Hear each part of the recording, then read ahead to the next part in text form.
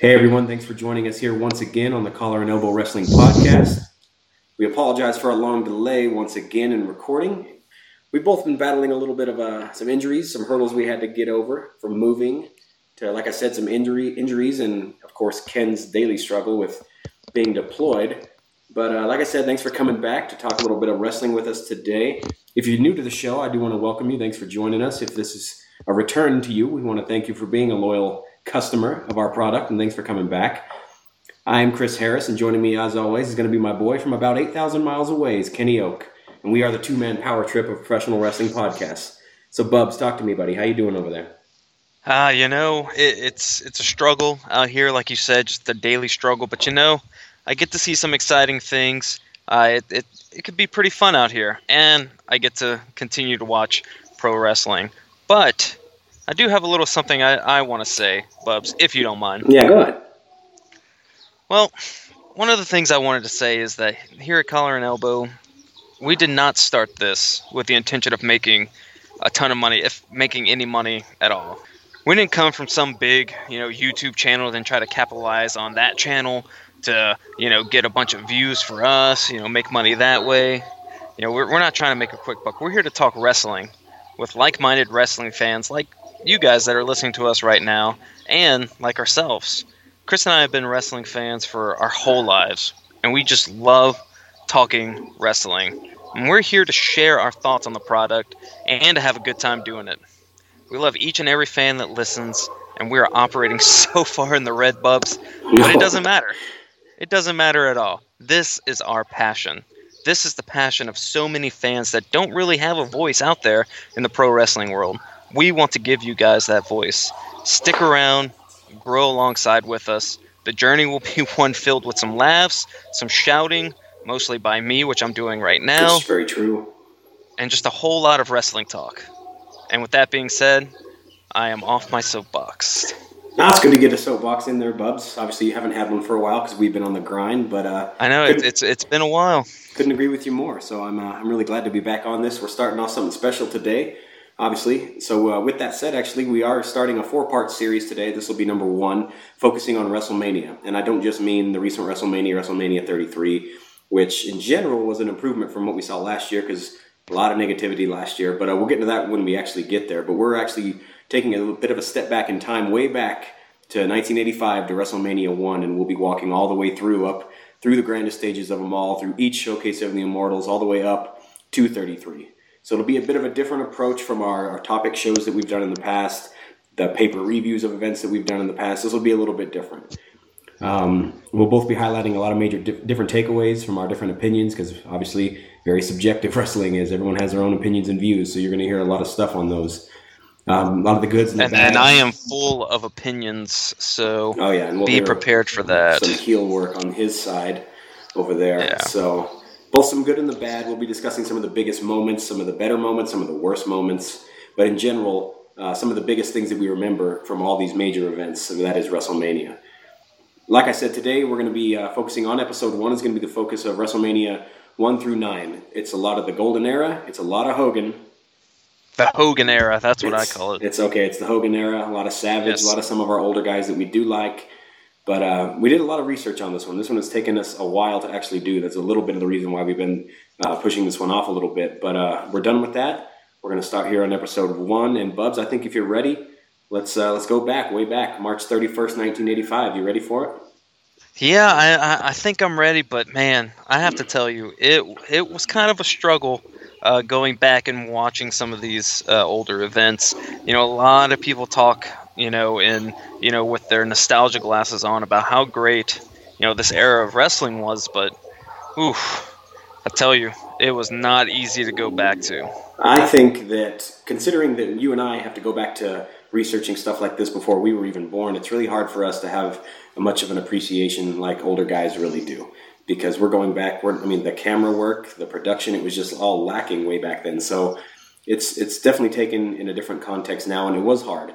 It's hard to say, well, that ring work was great, this move was great, that spot was good. It's because this really wasn't the era of that, and it's totally different wrestling way back then. So it was hard, but there's definitely some good things we took away from this. But in a lot of this era, there's a lot more I don't want to say more bad than good, but it's easy to pick out some of the worst things, I think.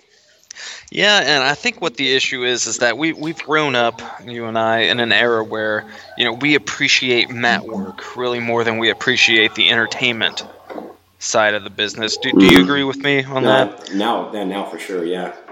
Yeah, so when you go back to watch these older events, and especially the first few WrestleManias, one in particular, two had a lot more matches, but it's not until 3 and 4 where WrestleMania starts really becoming more of a wrestling event, but it's just all about the entertainment aspect. Yeah.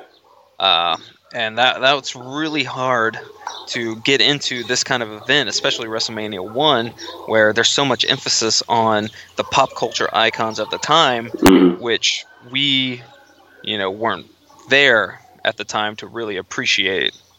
Right, and in this era, I think it worked out because Vince McMahon would have taken advantage of some of these icons at the time. Like there's Mr. T in here, obviously Muhammad Ali. There's a lot of MTV Cyndi stuff. Lauper. Lauper.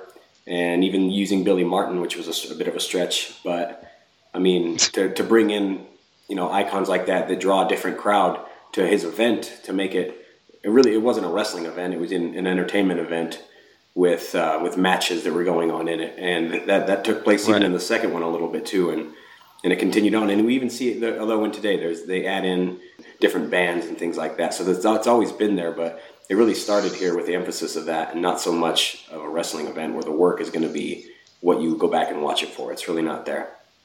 Yeah, well, nowadays, in a WrestleMania, like if you look at WrestleMania from this year, the first match, AJ Styles on the main card, AJ Styles versus Shane McMahon, that was about a 20-minute long match.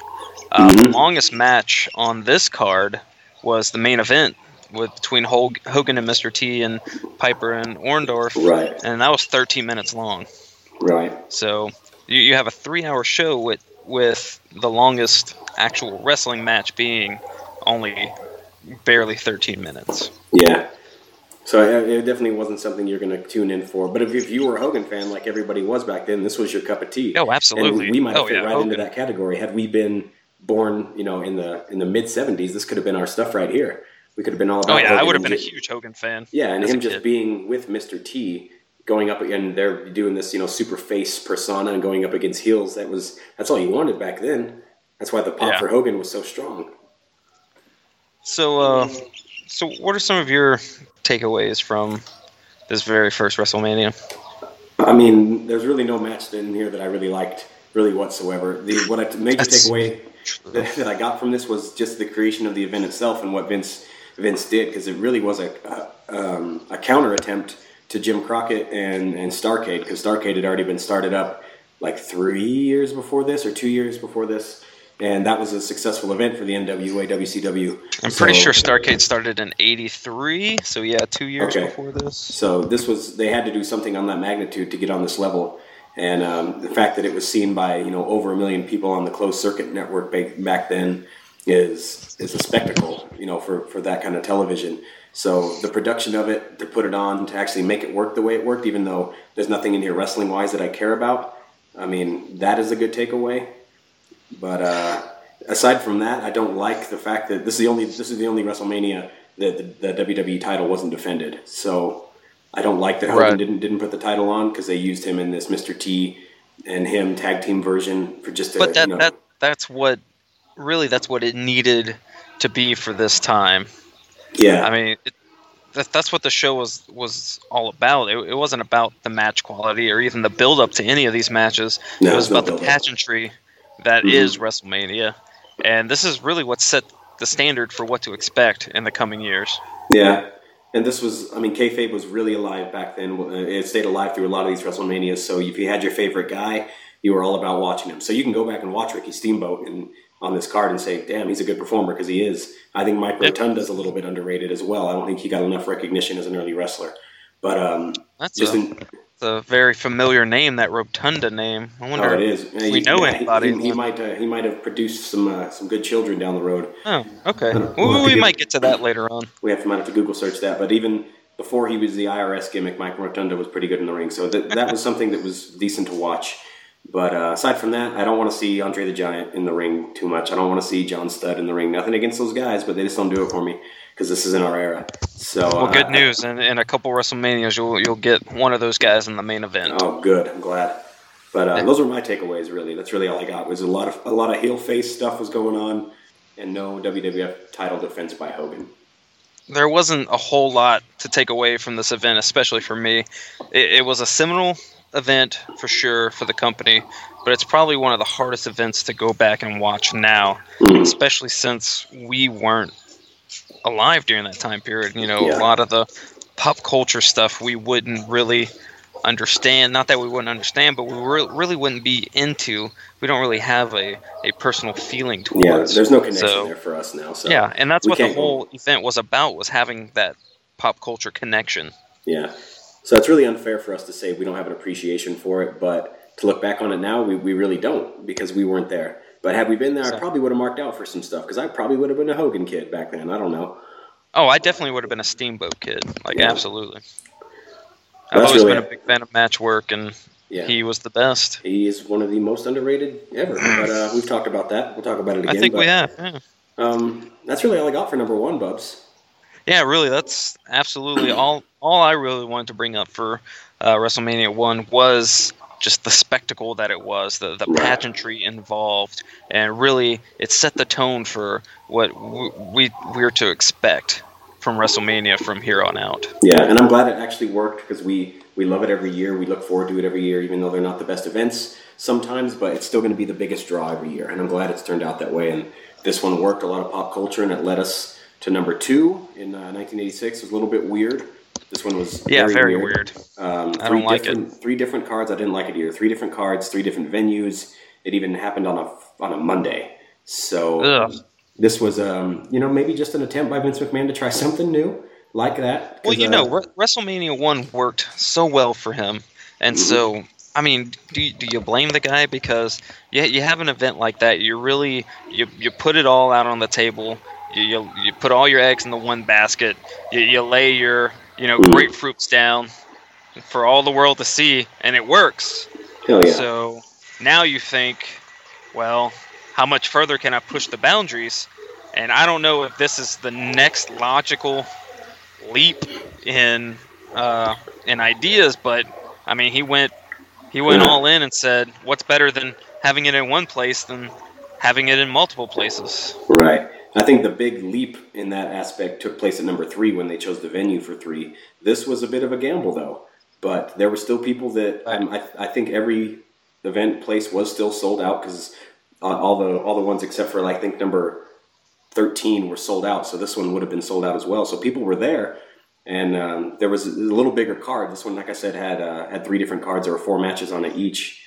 But just in general, I just didn't like it. It was hard to watch again as well. But this one was on pay-per-view, so it was good for him to get on the pay-per-view market back then. And so, I mean, and from that aspect, it took off. I don't have the money buys for it, so I don't know the success of it. But, I mean, you got to say it worked. Yeah, absolutely. And like you said, it emanated from 3 separate cities, New York, Los Angeles, Chicago. And it was actually one of only 2 times WrestleMania has been in Chicago. WrestleMania was also in Chicago at WrestleMania 13. But this, there were some key points to bring up with this WrestleMania. One of the ones that I noticed was that this was the first, this is where Jake the Snake made his WrestleMania debut. And Jake then, the Snake, right? I know, and he would make his final debut, not his final debut, his final appearance 10 years later at WrestleMania 12. And also, Bret Hart made his WrestleMania debut at WrestleMania 2, in little known matches, really. Right. And it's hard to keep up with all the action in this one, because not that there was a lot of action, because there really isn't. Yeah. But it was just, there was a lot to take in with this one. This one was weird, to say anything else. I mean, there was a boxing match. Yes. There was. I mean, again, that's a leap. That's a leap by Vince, I think, to do something a little bit different, because he had 2 guys that were recognizable this time. Obviously, using Mr. T and Roddy Piper, people knew these guys, so this worked. And He started the Andre the Giant Battle Royal, which we've now called that the Andre the Giant Memorial Battle Royal. But the first initial one was here, which was won by him. Which, like you mentioned, Bret Hart was in. He was the last guy to be eliminated in it. But I mean, there's a lot of younger guys here that I like to watch. The matches in particular here were not that good, but I mean, who doesn't like Davey Boy Smith and the Dynamite Kid, and even both the Hart Foundation themselves? So there's a lot of guys here that you can recognize, and you're like, oh man, I want to go back and watch these. But again, there's not a lot here that you're like, oh man, I should go back and watch this match, because there wasn't any of that. Yeah, there's a lot of recognizable names, guys who have really put in a lot of good mat work, but they just didn't have the time, dedicated to put on good matches. You had guys like Randy Savage, defending the IC strap. Like you said, the British Bulldogs were in action. Ricky Steamboat was in action, and these guys were only given 5-7 minutes at the most. Right. You even had Terry Funk. Terry Funk was there. Yeah, that's right.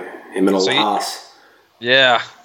So you have a lot of good talent there. You're just not intermingling it correctly. I guess if you. I mean, there was just too much crap to digest. I mean, it was very ambitious for the WWF at the time, but I feel like it just missed the mark completely. And if Vince is anything, he's ballsy, and he laid it all out on the table for this. He did. He spread his wings far and wide, because like you said, they went to LA, they went to Chicago, they spread themselves all over the map, but they didn't give the guys the real opportunity to really do anything. And we finally get to see a real main event in this one, because we get Hogan defending the title in a cage match against King Kong Bundy. But that match is short too. It was no less, it was like a 12-minute match or something. It was a pretty short match, if I remember. But once Hogan goes over, obviously there's no surprise there. But there wasn't a chance here for guys to go on and put on match stealing or card stealing matches with anybody. And it really isn't until once we get to WrestleMania 3 that we start seeing the advent of the show stealing matches. Mm-hmm. And I think everyone knows what we're going to talk about when we get there. But people were given time to work, and when you're given time to two amazing in-ring technicians, magic will happen. Yeah. But leave it to Vince, though. He went out here and did this Battle Royal as well. It brought in guys from the NFL, some more recognizable names again, to pull in maybe a little bit of a different audience. But it was just a really widespread event by itself that didn't click, didn't allow anyone to click. And even looking at all these great guys on here that we like Savage and Jake Roberts and Steamboat, their matches and who they're matched up with, it's just hard to expect a good match out of that. So really trash, didn't like it. That's all I got. Man, and I thought I was going to be the heel on this one. You're tearing them apart. Well, there's only a couple of these that I actually truly do not like, and I can't go back and watch number 2 again. So no, I barely even could watch it this time around. Oh, it was. I am glad I wasn't a wrestling fan back then and would have spent money on this. Yeah. Because I would have begged and pleaded to spend money on this, and I think my parents would have hated me. I like this next WrestleMania quite a bit. Oh yeah, there's a lot of good stuff to talk about here. WrestleMania 3, 1987, they did the Pontiac Silverdome. So yes, they put 93,000 plus people in this thing. That was 93,173. Okay, all those people. Vince put all those people in this giant dome, and that was a record, obviously, for the time for an indoor event. I think only in North America. I think London had that beat out, and it wasn't beaten until like one of the most recent All-Star NBA All-Star the All-Star game. I think it was 2010. Yeah, so there's a lot of people, and this was also bought by millions of people. Pay-per-view buys did well by this as well. This one worked. The card is mostly garbage, aside from a couple key points and key takeaways in here that we're always going to remember. Yeah, there was a lot of good moments here in this. This was really the first WrestleMania that produced those, quote unquote WrestleMania moments. Like you said, they had huge attendance there, largest attendance to that point, and really lasted for a long time. You had Ricky Steamboat versus Randy Savage for the IC title. You had the first ever WrestleMania moment, which was Hogan body slamming Andre the Giant. One of the more famous matches in WrestleMania history was here, pitting King Kong Bundy and two midgets against Hillbilly Jim and two other midgets. I think Little Beaver was on that squad. Yes, Little Beaver, Little Tokyo, Lord Littlebrook. I like how you have the names good. And Haiti Kid. Okay. So, one person that did not have a short name. Yeah. So that's Vince being Vince, any kind of entertainment sells. But this was also the only WrestleMania which did not have a tag team championship match. Interesting. I think they could have probably used that as an addition to maybe bolster the card a little bit, But yeah, lots of good moments, and I know we've been dying to talk about the Ricky Steamboat match. Yes, we've been waiting to bring this one up.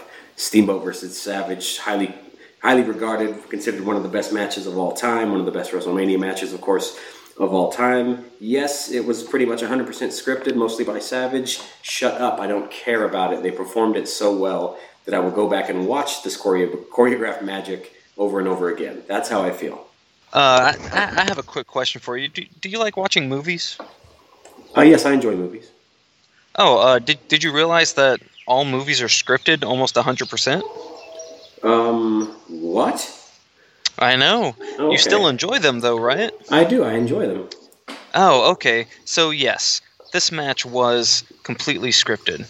Who cares? This was a fantastic match. Not everyone can put together a match quite like these two can.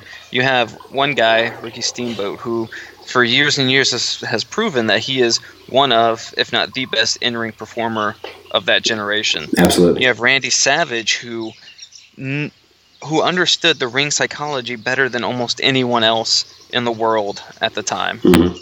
So when you put those two in the ring, together, it makes magic. And that's what this match was. It was absolute magic. From start to finish, these guys put on a clinic. I could have done without George the Animal Steel.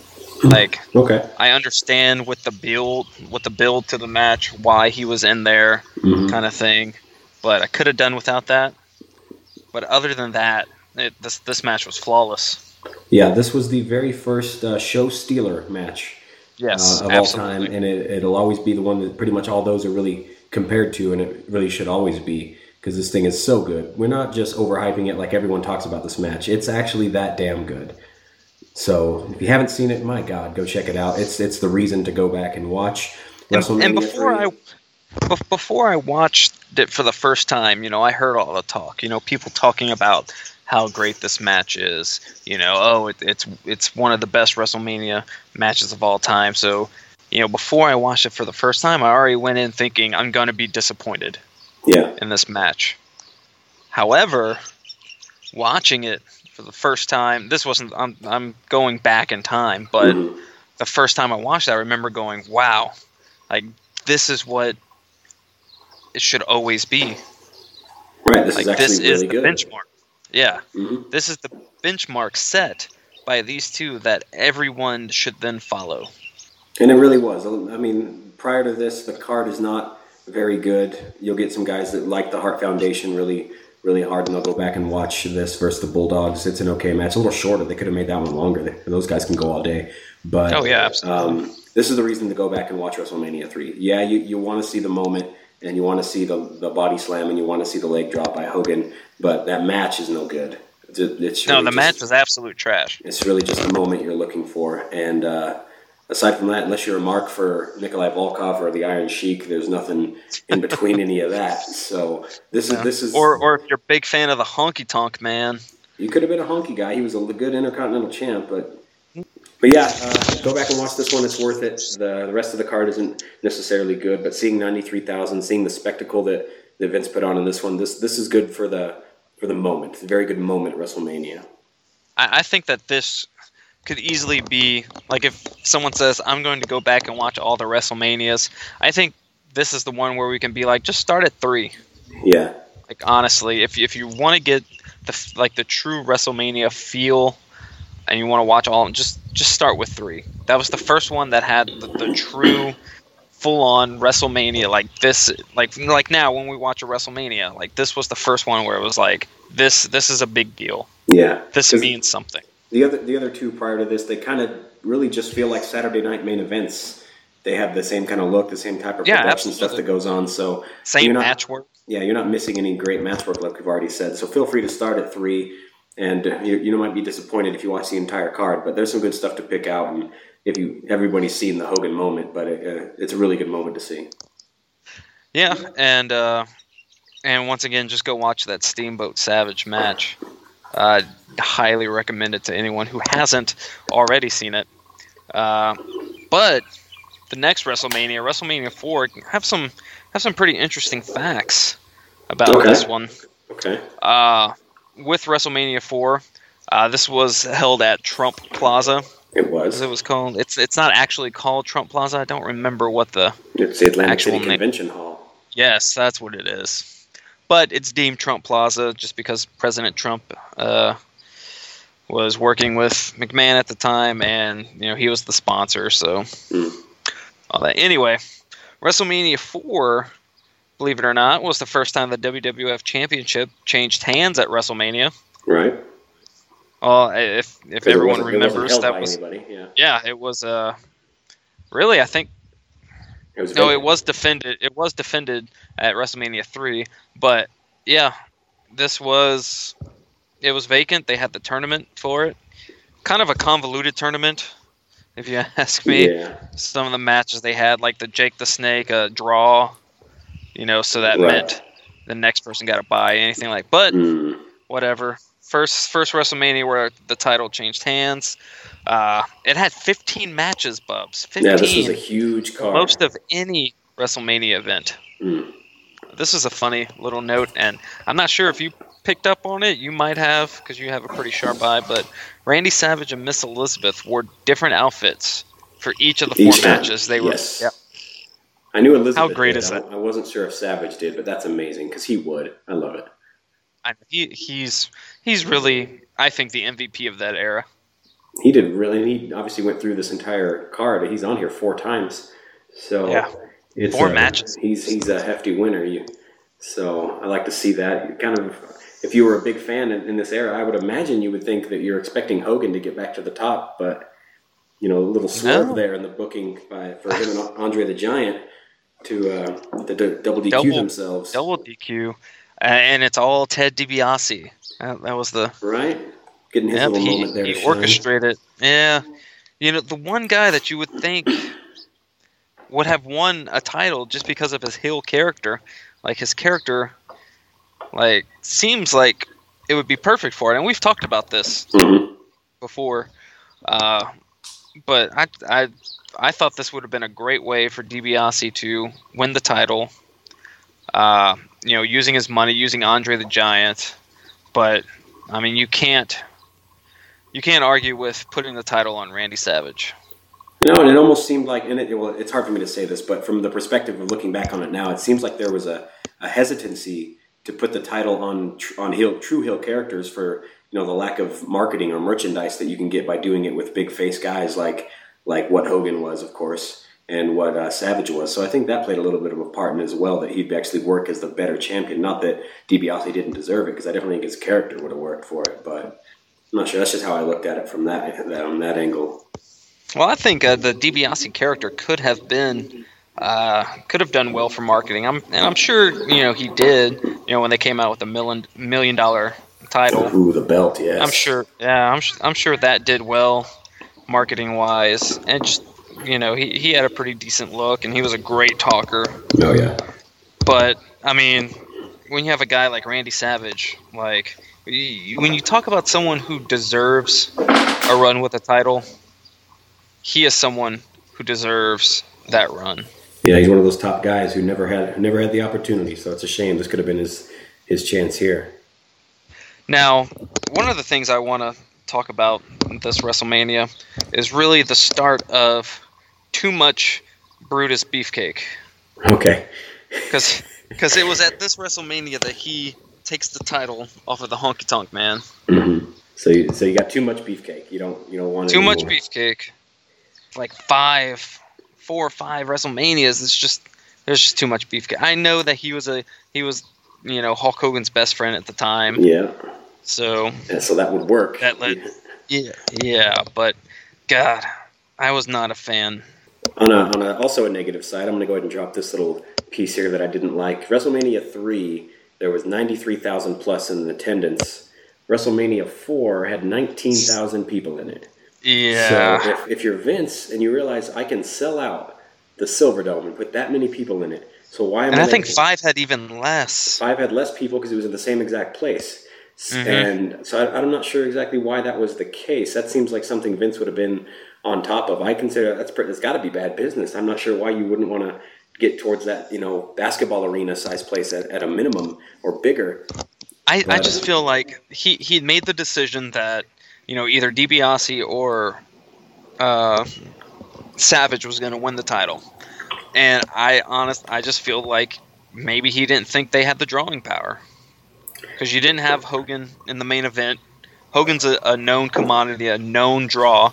Hogan can fill out, 90,000, seat stadium. Yeah. And at that point, he has to be thinking it's more on Hogan than it is on the brand itself. Because now WrestleMania can sell out, 60,000 seats just with the name WrestleMania alone. Yeah. Back then, it didn't have that kind of name yet. It hadn't quite built that reputation yet. And you have guys like Savage and DiBiase who are going to be in the main event. And I just don't feel like he thought it was going to draw. And plus, maybe the tournament aspect, he felt probably might not have been a huge draw either. I mean, people didn't know that Hogan wasn't going to win it yet because Hogan and Andre the Giant were in the tournament as slotted facing off against each other. So people would have still been drawn by the Hogan factor. The people didn't know that he was going to win, but the people running the show did. Yeah. And I feel that they just couldn't pull the trigger on something like that without knowing that he is going to be in the main event. And I actually think the tournament was a good idea from the aspect of it adds a piece of unknown to it. So you're bringing in guys that might not be Hogan fans, but they're going to be a DiBiase fan or they're going to be a Savage fan. So they're going to go in hopes that they can watch their guy go through this entire tournament and get to the top and obviously win. Yeah, and, hooray for all the Randy Savage fans. This was his first title reign, and he held it. I think he held it coast to coast. Yeah, he went to the next WrestleMania. Yeah, and from everything I read, he was one of the best drawing, champions. Besides Hogan. I have to imagine he was at that time. Yeah. Yeah. But this card is built heavily around obviously the tournament, so there really isn't much else to the card itself. Yeah. There, you do get a little bit of a Ultimate Warrior if you're that guy. He goes up against Hercules, but that match isn't very good. Yeah, I don't care about that. I do want to say that Demolition is underrated. They never get enough talk for being the good champions that they were, because that match wasn't too bad. But aside from that, this is a Randy Savage built pay-per-view and an event built around Randy Savage. So not too bad. I like the ending. I like him winning. I think the venue could have been better. I think they could have done a lot more with it and made more money of it. But the venue was really weird, and then the fans kind of felt like they weren't all that into it. Yeah, really. But nothing we can do about that now, I guess.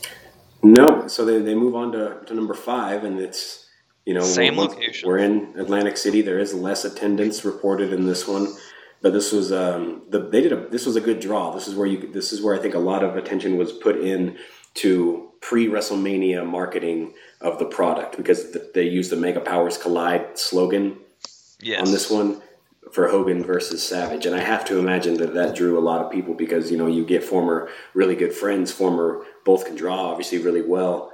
And to use that slogan for a lot of, it's a better part of the WrestleMania year. towards the. Absolutely. I think that really And worked. and one of the I love my interesting facts. Interesting debuts here. This was Shawn Michaels and Big Boss Man's WrestleMania debuts. Love it.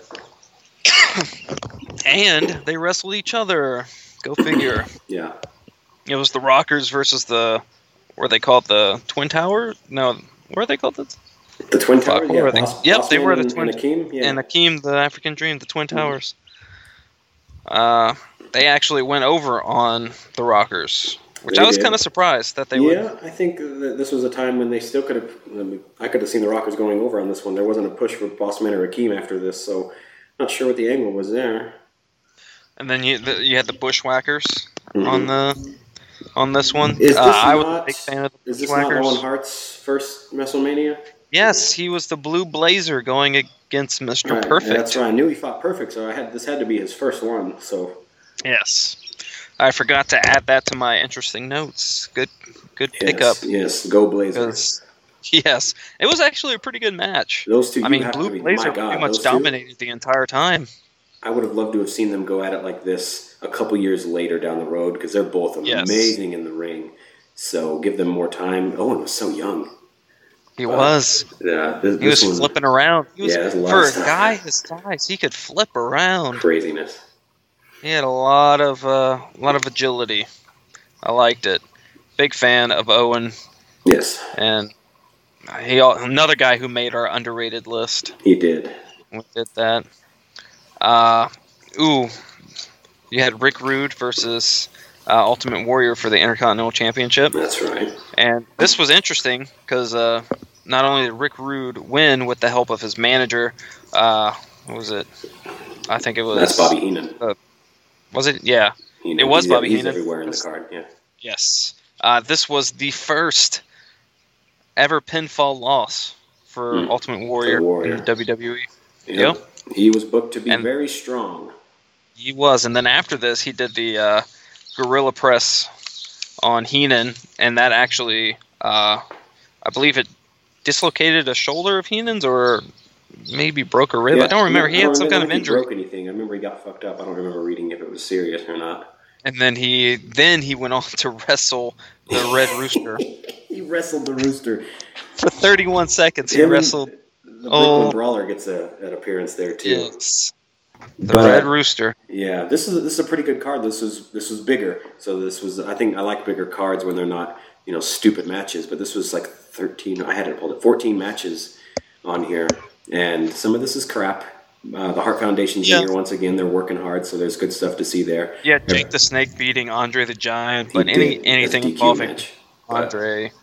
Not a lot to say there, but one thing I've noticed in these early WrestleMania cards, and it's something that really was getting on my nerves as I was researching and rewatching these, there are a lot of either DQs or countouts. Yeah. Like, it's insane. I think 6 is the worst one. I think 6 had like the most countouts. And even today, that is something that you and I will both absolutely complain about, especially at pay-per-view matches for feuds, is to see matches ending like that on major pay-per-views. Oh, yes, it's absolute terrible garbage. But I hate it. It's a terrible way to end a feud. There's no blow-off. You can't say, oh, well, this person won the feud. Yeah. And then I guess I can understand if they're like, they want to keep the people looking strong. I get that. But, WrestleMania is when you want to see... Someone's got to go over. Yeah. Yeah.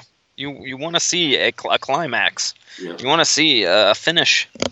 But even in this one, there's not... again, I'm waiting for good match work, and it's just so sporadic in these early ones to find. I think Perfect and Blazer could have been... Had they let that go longer, that one could have been it. But there's decent tag team work in here, like the Brainbusters are in here, the Hart Foundation. But the guys they're teamed up with, there's just not, so much to work with where you want to look forward to it. Yeah, but, and then the main event itself was decent enough. I mean, anything involving Macho Man, the way he orchestrates matches, he's just so good. Like I said, at the in-ring psychology. The finish... where he hits the elbow drop and then Hogan Hulk up. Yeah. And then I hate it. I hate Hogan. How He's the most overbooked person in wrestling history. You could see the writing on the wall for, big super face Hogan. He's in the spotlight. He's going to go over. There's no way he's going to lose in a main event like this, especially to Savage. You could just see it, and I hate that you can predict it even way back then. I'm just not and then the Hogan thing, fan. Even when Hogan lost, it looked like a fluke. As soon as the ref would hit 3, he would jump up, off the ground and be like, "Oh, 3! Oh no!" That's what he does the year after this. Not a 3. I know. That's why I'm bringing it up. I'm foreshadowing here a bit. I like it. When he did lose, he still was booked strong. Even in a loss, he was booked stronger than the person that beat him. No, not at all. But he was such a drop up, then all the merch revolved around him. I understand that, but I'm ranting right now, and I'd appreciate it if you didn't interrupt me. Okay, I'll give you 1 second. So with Hogan, I understand that he's a huge draw, and I understand the money that can be made from this one singular individual. And this is something that I've brought up to you before, last year, years ago, is that yes, it's great to have your big draw, your Hogan that can bring in, X amount of money.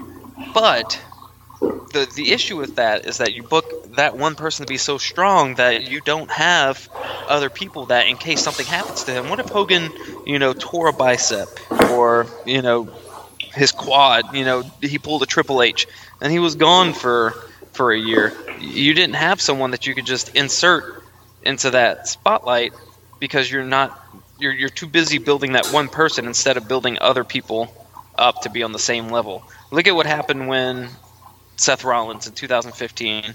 2015 was the year of Seth Rollins. He went down. Oh shit, we got nothing. We have Sheamus. The only person. Yeah, we have Sheamus to bring us to Roman. And that's my Hogan rant for right now. And I'll probably rant some more when we're talking about WrestleMania 6. But it all makes sense because they go into a lull once Hogan leaves, and we have this kind of dead era before we get the top goodness of Bret Hart and Shawn Michaels. We go through Bob Backlund, and we go through a little bit of Diesel. There's no other top guy. So you're making sense. It's just, you're not Vince, so I'm sorry that I couldn't book you. You're right. I'm. And I don't have the look of a Roman, so. Yes. But that's really all I got on 5. I know you want to move on to 6, so if you got 6 ready, then... I do. I really like 6. We had, boom, Dusty Rhodes was at WrestleMania 6. He was there. It was the first ever mixed tag team match. Yep. When him and Sapphire took on Randy Savage and the sensational Sherry. Queen Sherry. She's such a queen. Well, not at this time. I think she was still. Sherry. She's amazing. I feel like Love her Savage so was much. Macho King then, but not at this time. No? It's after this. Okay. Yeah, he's Macho King for WrestleMania 7. Okay, yeah. Big card here to talk about. So. Oh yeah, absolutely. Andre the Giant ended his association with Bobby Heenan at this WrestleMania. It was the first WWE pay-per-view. Well, they didn't really hold a lot of pay-per-views, but it was the first one held outside of the United States. Yep. And it drew 67,678 fans at the Toronto Sky Dome, home of the Toronto Blue Jays. A lot of good stuff happening here. This was the first, obviously the main event is the big draw to this as well. I think we'll obviously talk about that. I know you want to talk about... Really, I think this was the best main event yet. Oh, this one probably was, but let's not forget about Brutus Beefcake.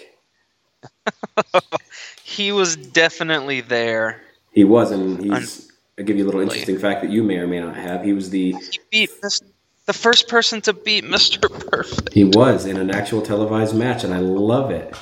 Perfect was Why? Perfect. No, that is... Oh, I hate it. Why are you going to... Something like... He's called Mr. Perfect. Yep. He's undefeated. Why are you going to have him lose to Brutus the Barber Beefcake? Because we're putting him over. He doesn't need to be put over. He doesn't. God damn it. We also had the Rockers getting beat again. Once again, Shawn Michaels can't buy a win. I know. He has the worst record. He's so terrible in WrestleMania. Mr. WrestleMania is the worst at WrestleMania. But why not have him lose to the Orient Express, though, right? That's it. Like, that sounds... You're right, Mr. Fuji. That sounds about right. Yeah, a lot of Fuji going forward here, too. A lot of Fuji. You know, a potential match stealer. We had the Twin Towers. They split up and they wrestled each other. Big Boss Man versus Akeem. A whole 2 minutes long. That was like a 30-second match, and I'm a Boss Man, guys. That was not one to go back and watch. So late in the card, too. Terrible shape at the time. Ugh. Don't act like Jimmy Snuka and Rick Rude shouldn't have been a longer match, though. Like, absolutely. That shit should have been potential match stealing as well. I love Rick Rude. I think Jimmy Snuka is pretty good.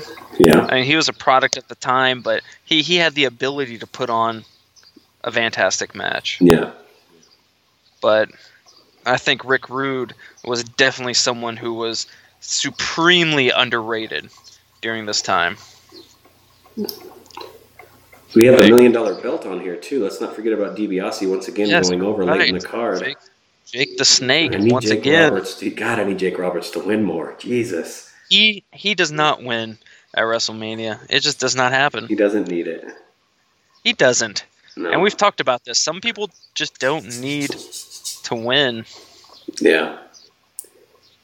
But the real reason why everyone was there for WrestleMania 6, and it was such a great build, and the way, and this absolutely proves my point of what I just said, why you need to build other people other than just one person. You know, we had the first ever split crowd. Yeah, legitimately split. Yep. 50-50 Warrior, 50-50 Hogan, and the crowd loved it. And even when Warrior got the win, the whole crowd popped. Because I think it was a little bit unexpected, but I mean, God, it was such a good decision to put him over at this point.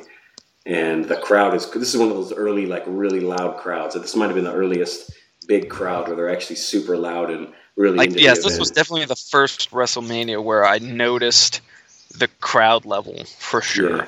And this didn't Yeah, exactly. This didn't go unnoticed either. Like, this is finally when we get to see PWI starting to recognize something good about WWE instead of putting down their fucking products, because they named this the match of the year. Now, the match work isn't the best between these two because they're not individually great by any means, but there was a lot of charisma in that ring. There was a lot of work in the crowd. There was a lot of I'm stronger than you are. No, you're not. Yes, I am. So I was into it. The whole Warrior gimmick is playing to the crowd. All he does is just put his hand. Yeah, shakes the ropes. Does his little shoulder press thing. Mm-hmm. Where he shoulder presses the air. Yep. But yeah, like you were saying, this was really the first time that WrestleMania got some critical acclaim, because just the year before, it was declared. WrestleMania 5 was declared the worst major wrestling show of 1989 by the Wrestling Observer. Mm-hmm.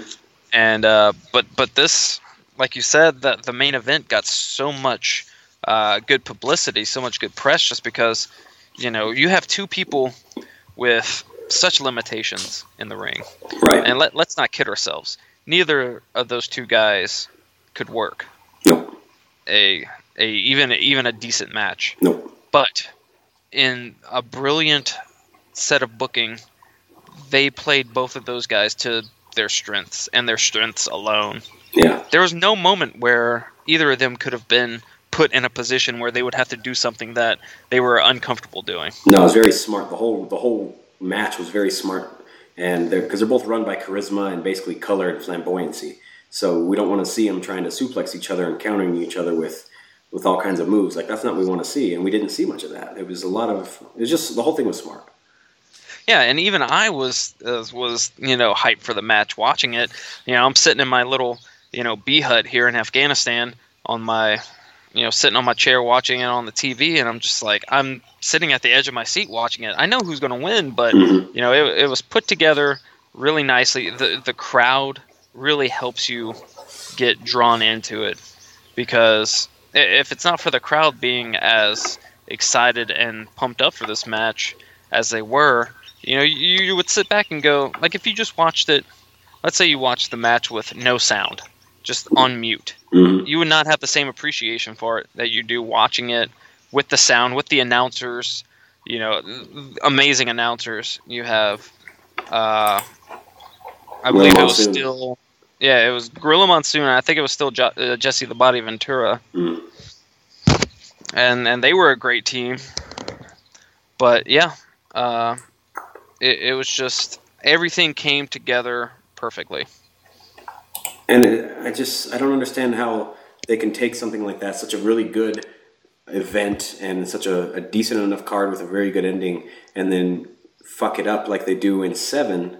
So I'm glad you bring that up because I don't like 7 at all. I liked some of the things that happen in 7, but the event is atrocious. The attendance record was awful. I mean, they still filled out the arena, but they used such a small arena that it's the smallest crowd ever. They had to change the arena because they were going to use the LA Coliseum, but they claim for security reasons. However, they claim Sergeant Slaughter's gimmick, right? Yeah. Okay. Right. Okay. So bad planning, whatever. You weren't going to sell out the arena at all, but. I mean, that just goes back to doing your work 6-8 months beforehand and building your feuds up like we see now. This wasn't done back then.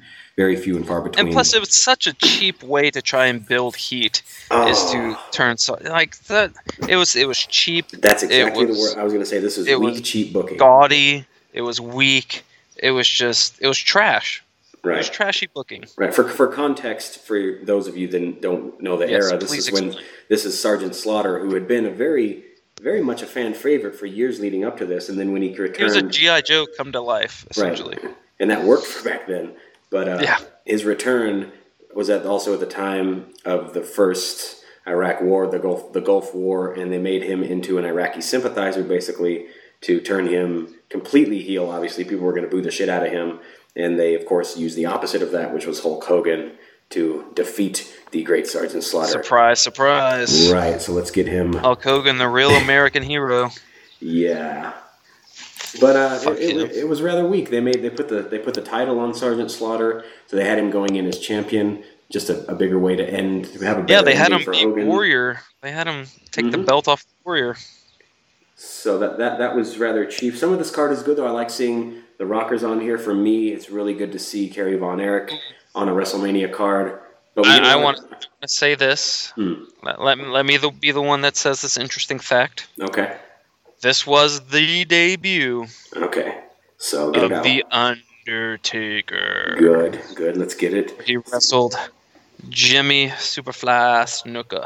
Yes, this is not his debut, but this is his WrestleMania. His debut. WrestleMania the start debut. Of the streak. Yes. Yes. The streak is Undertaker. Undertaker is the streak. Undertaker is WrestleMania. You just named a whole bunch of facts. I agree with everything you just said.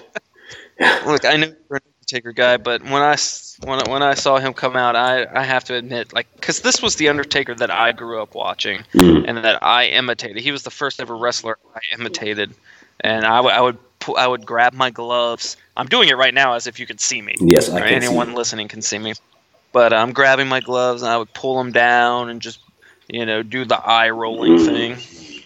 This was great. Are you done? It was a squash. It was a glorified squash. Anyway, yes, I'm done. Okay. So good. Like I was saying, I was highlighting a couple key takeaways from this for me. The appearance of Kerry Von Erich.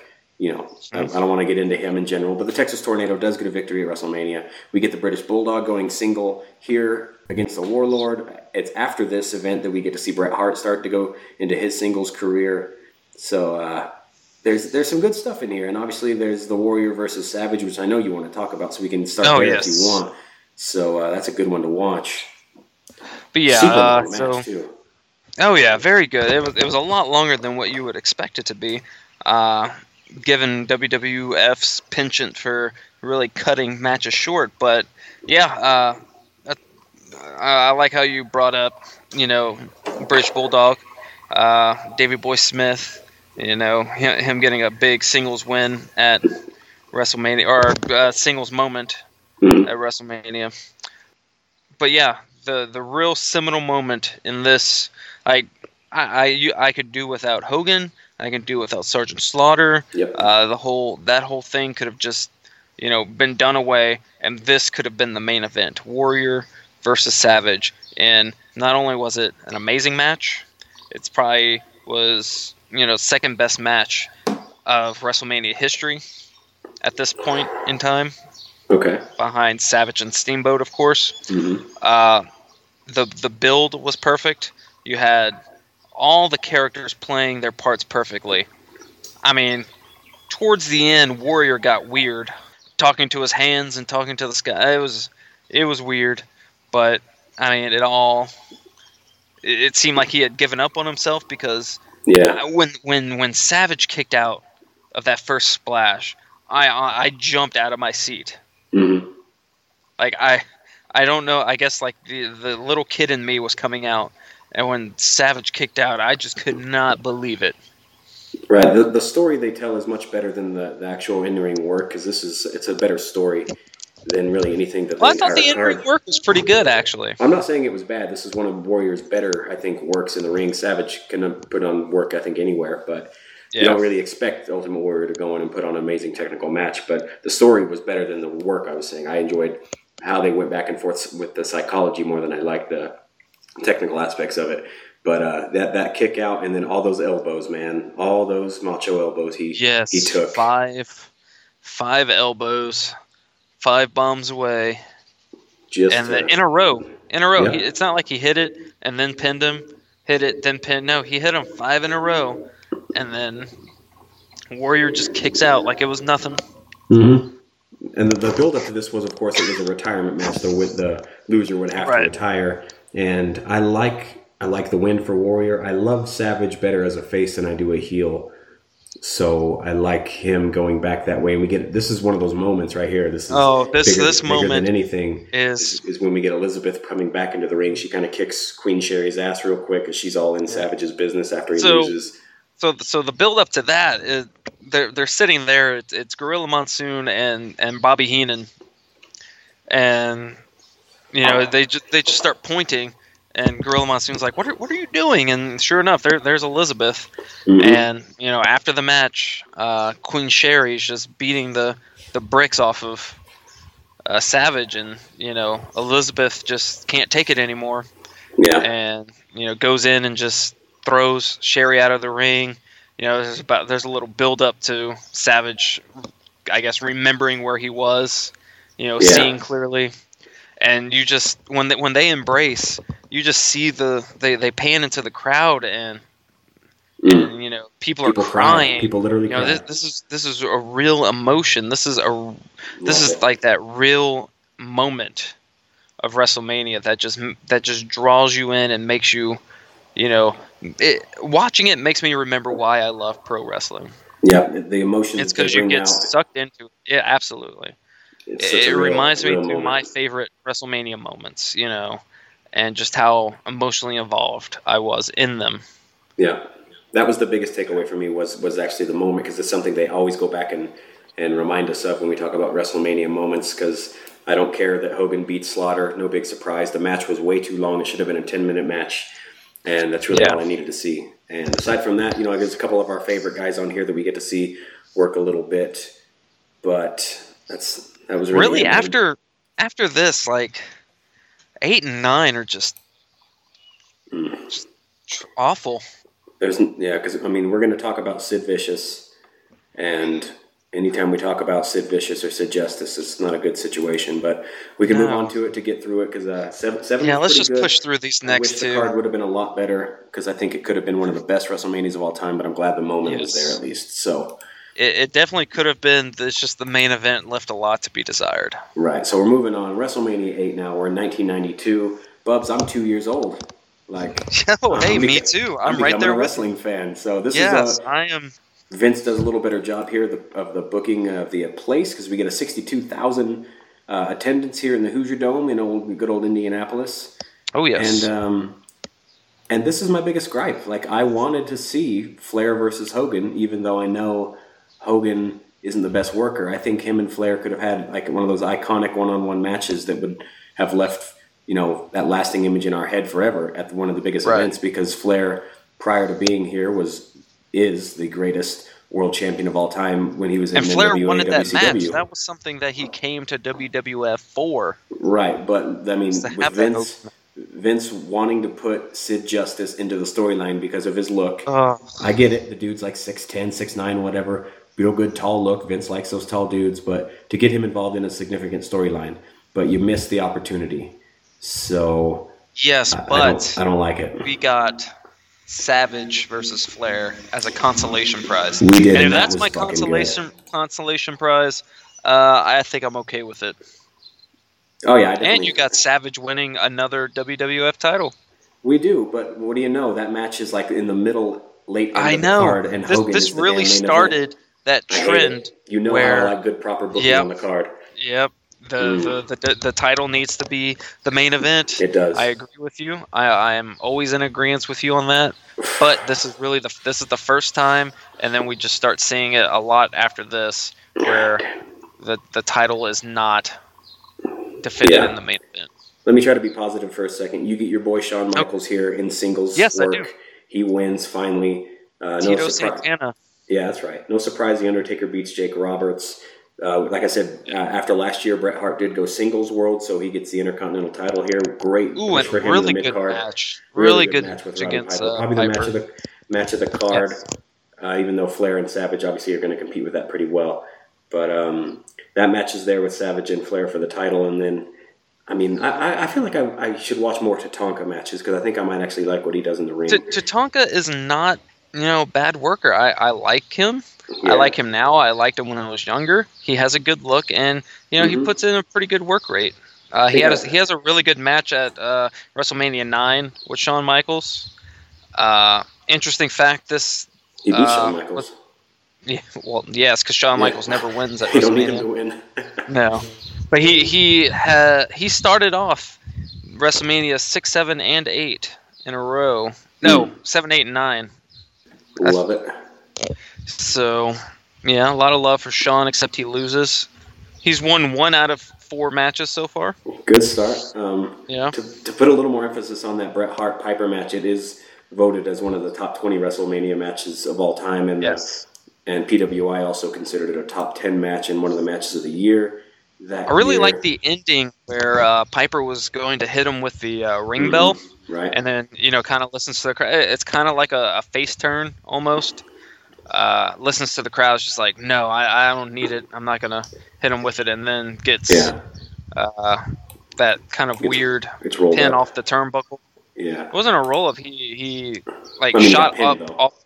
Yeah, but it looked like he had like a bulldog, but then Bret Hart went on the turnbuckle, went over behind him and pinned him.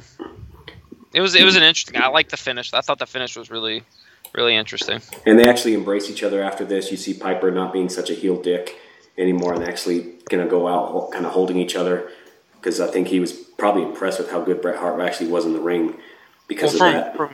From my research, what I'm read and heard and all that is that Piper really thought that Bret was the future and the now. Like he really made a push for Bret to be the top guy. He could see it in him that this is going to be the future of the company, and that there's no point in waiting for it. Let's do it now. Yeah, let's just go ahead and do it. And this was the start of that. This was the start of his big main event push. Oh yeah, we get to see a lot more Bret Hart after this, as we do Shawn Michaels, because the build starts with them working here in the mid card right now. But like you said, without them going properly over bigger guys, they aren't going to become stars when they need to be, which they kind of falter a little bit later on with that. But aside from that, the end of the card, it's all fucked up. Like Papa Shango comes in, right? He comes in late or something stupid, and it didn't work out. I think he was supposed to come out and cause a distraction that would, lead to Sid Vicious winning, because Hogan was going to drop the leg, and then Papa Shango was going to. Yes, but Papa Shango was nowhere to be found, so Sid had to improvise and kick out. That's right. Not supposed to kick out of that thing. Nope. And so and then all of a sudden you see him come running down the runway with that oh shit look in his face. Yeah. And it was a mess. It was a bad ending. I hate that match being on the end of the card. We get Warrior coming back out. Big Pop, he gets to save Hogan. It's cheap way to get the crowd back into it. But 8 months. He was 8 months away, and then comes back to save his Old enemy. Yeah, I wish I cared about that end of the card, I but don't at all.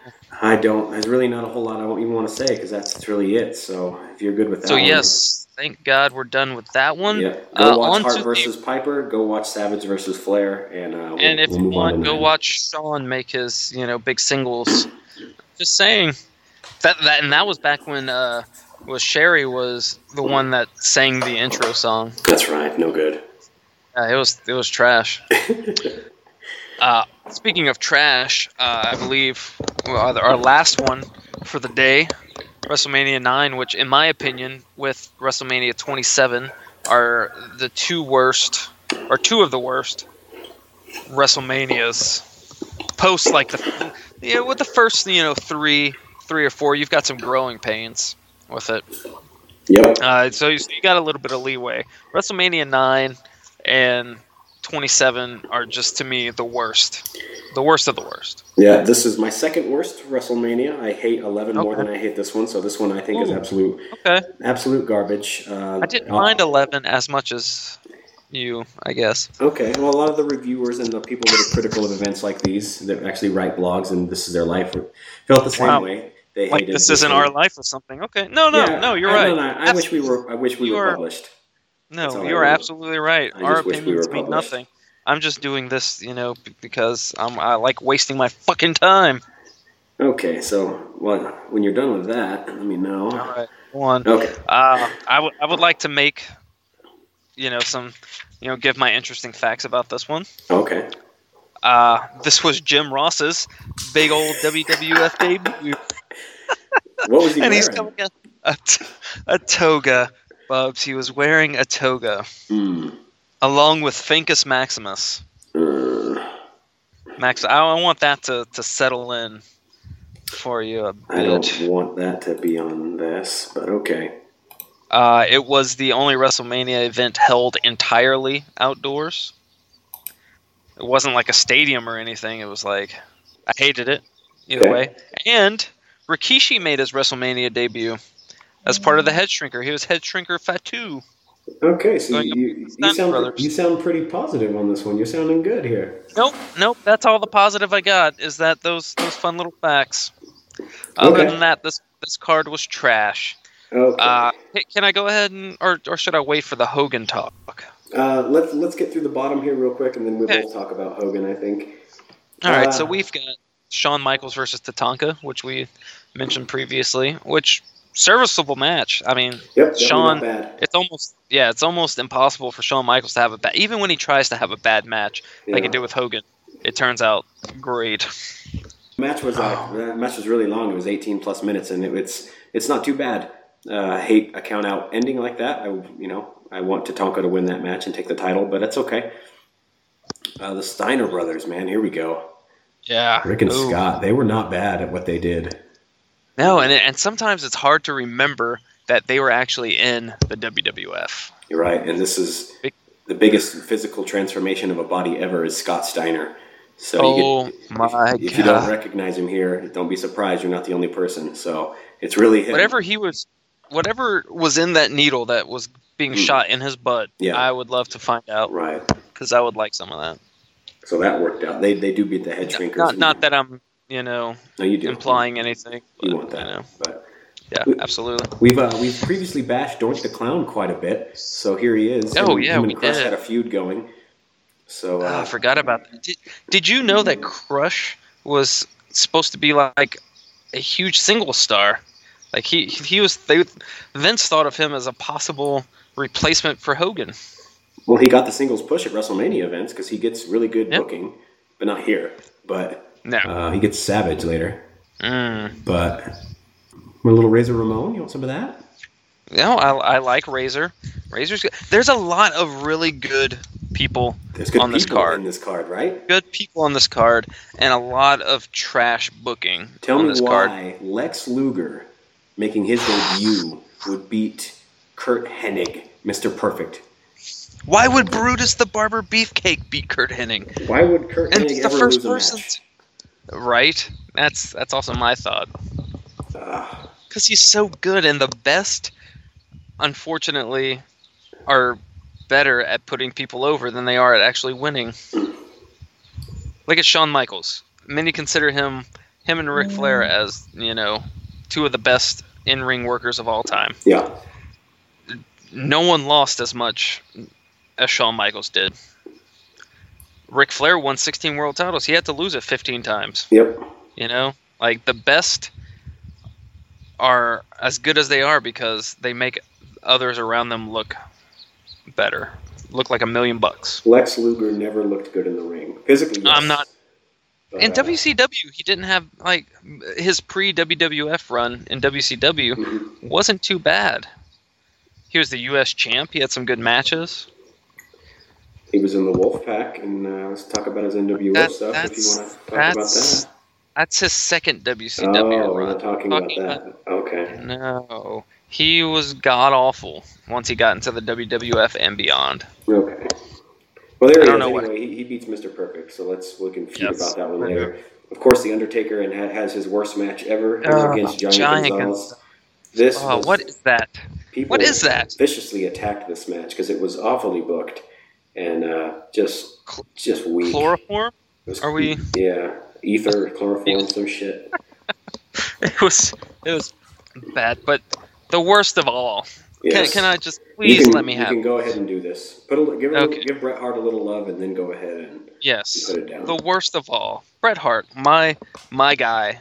So yeah, I want to give him a lot of love, and he was the WWF champion, deservedly so, and he's going up against Yokozuna, who's decently booked. He's believable. Mm-hmm. Yeah, absolutely. I have no issues with this match. Then you have Mr. Fuji, interfering. It's cheap. Yeah, Yokozuna wins.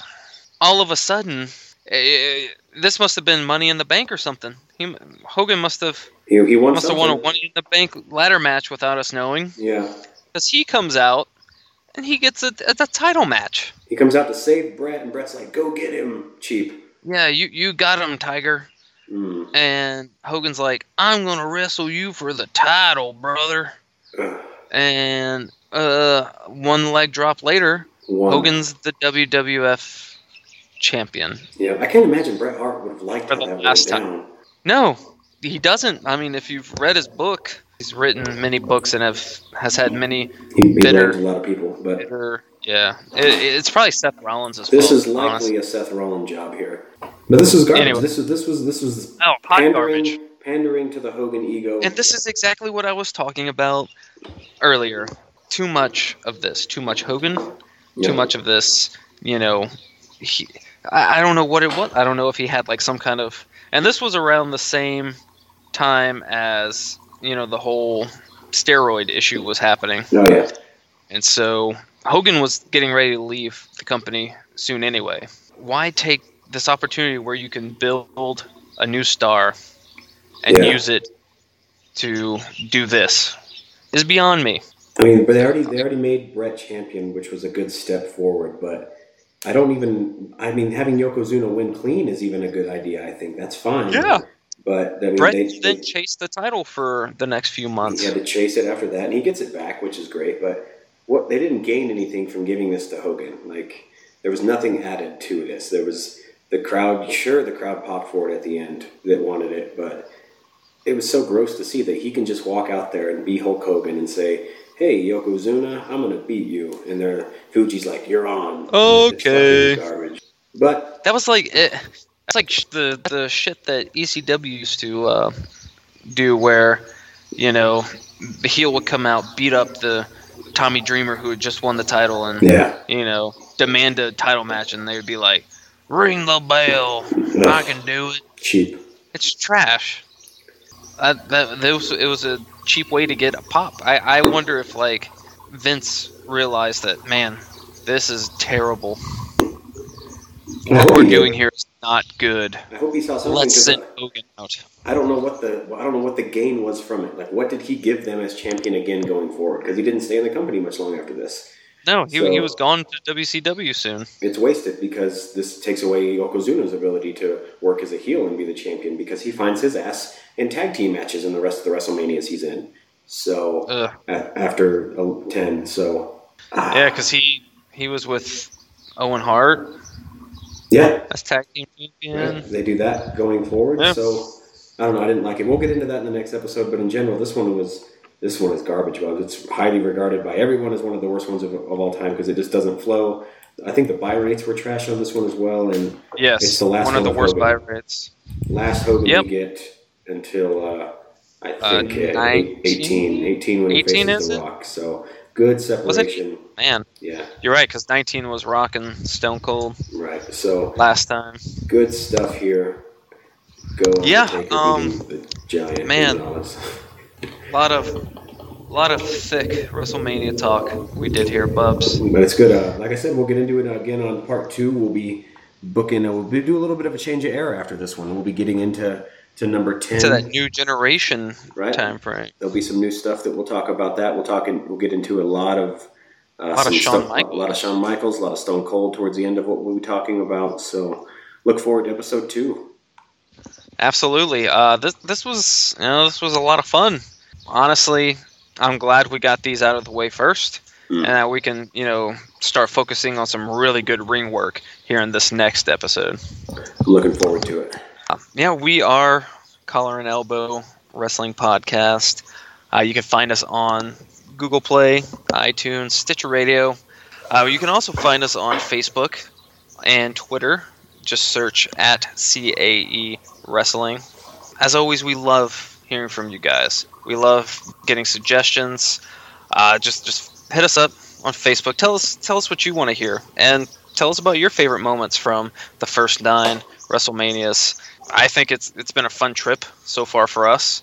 I highly recommend all of you going back and watching all of them from the beginning, just like we're doing. Also, hit us up on Twitter with same information on Facebook. Give us suggestions. We absolutely love hearing from you guys and talking to you, getting feedback, because that's what helps us grow into the show that all of you want to listen to. As always, we do this for the love of wrestling, and together we can make wrestling great again.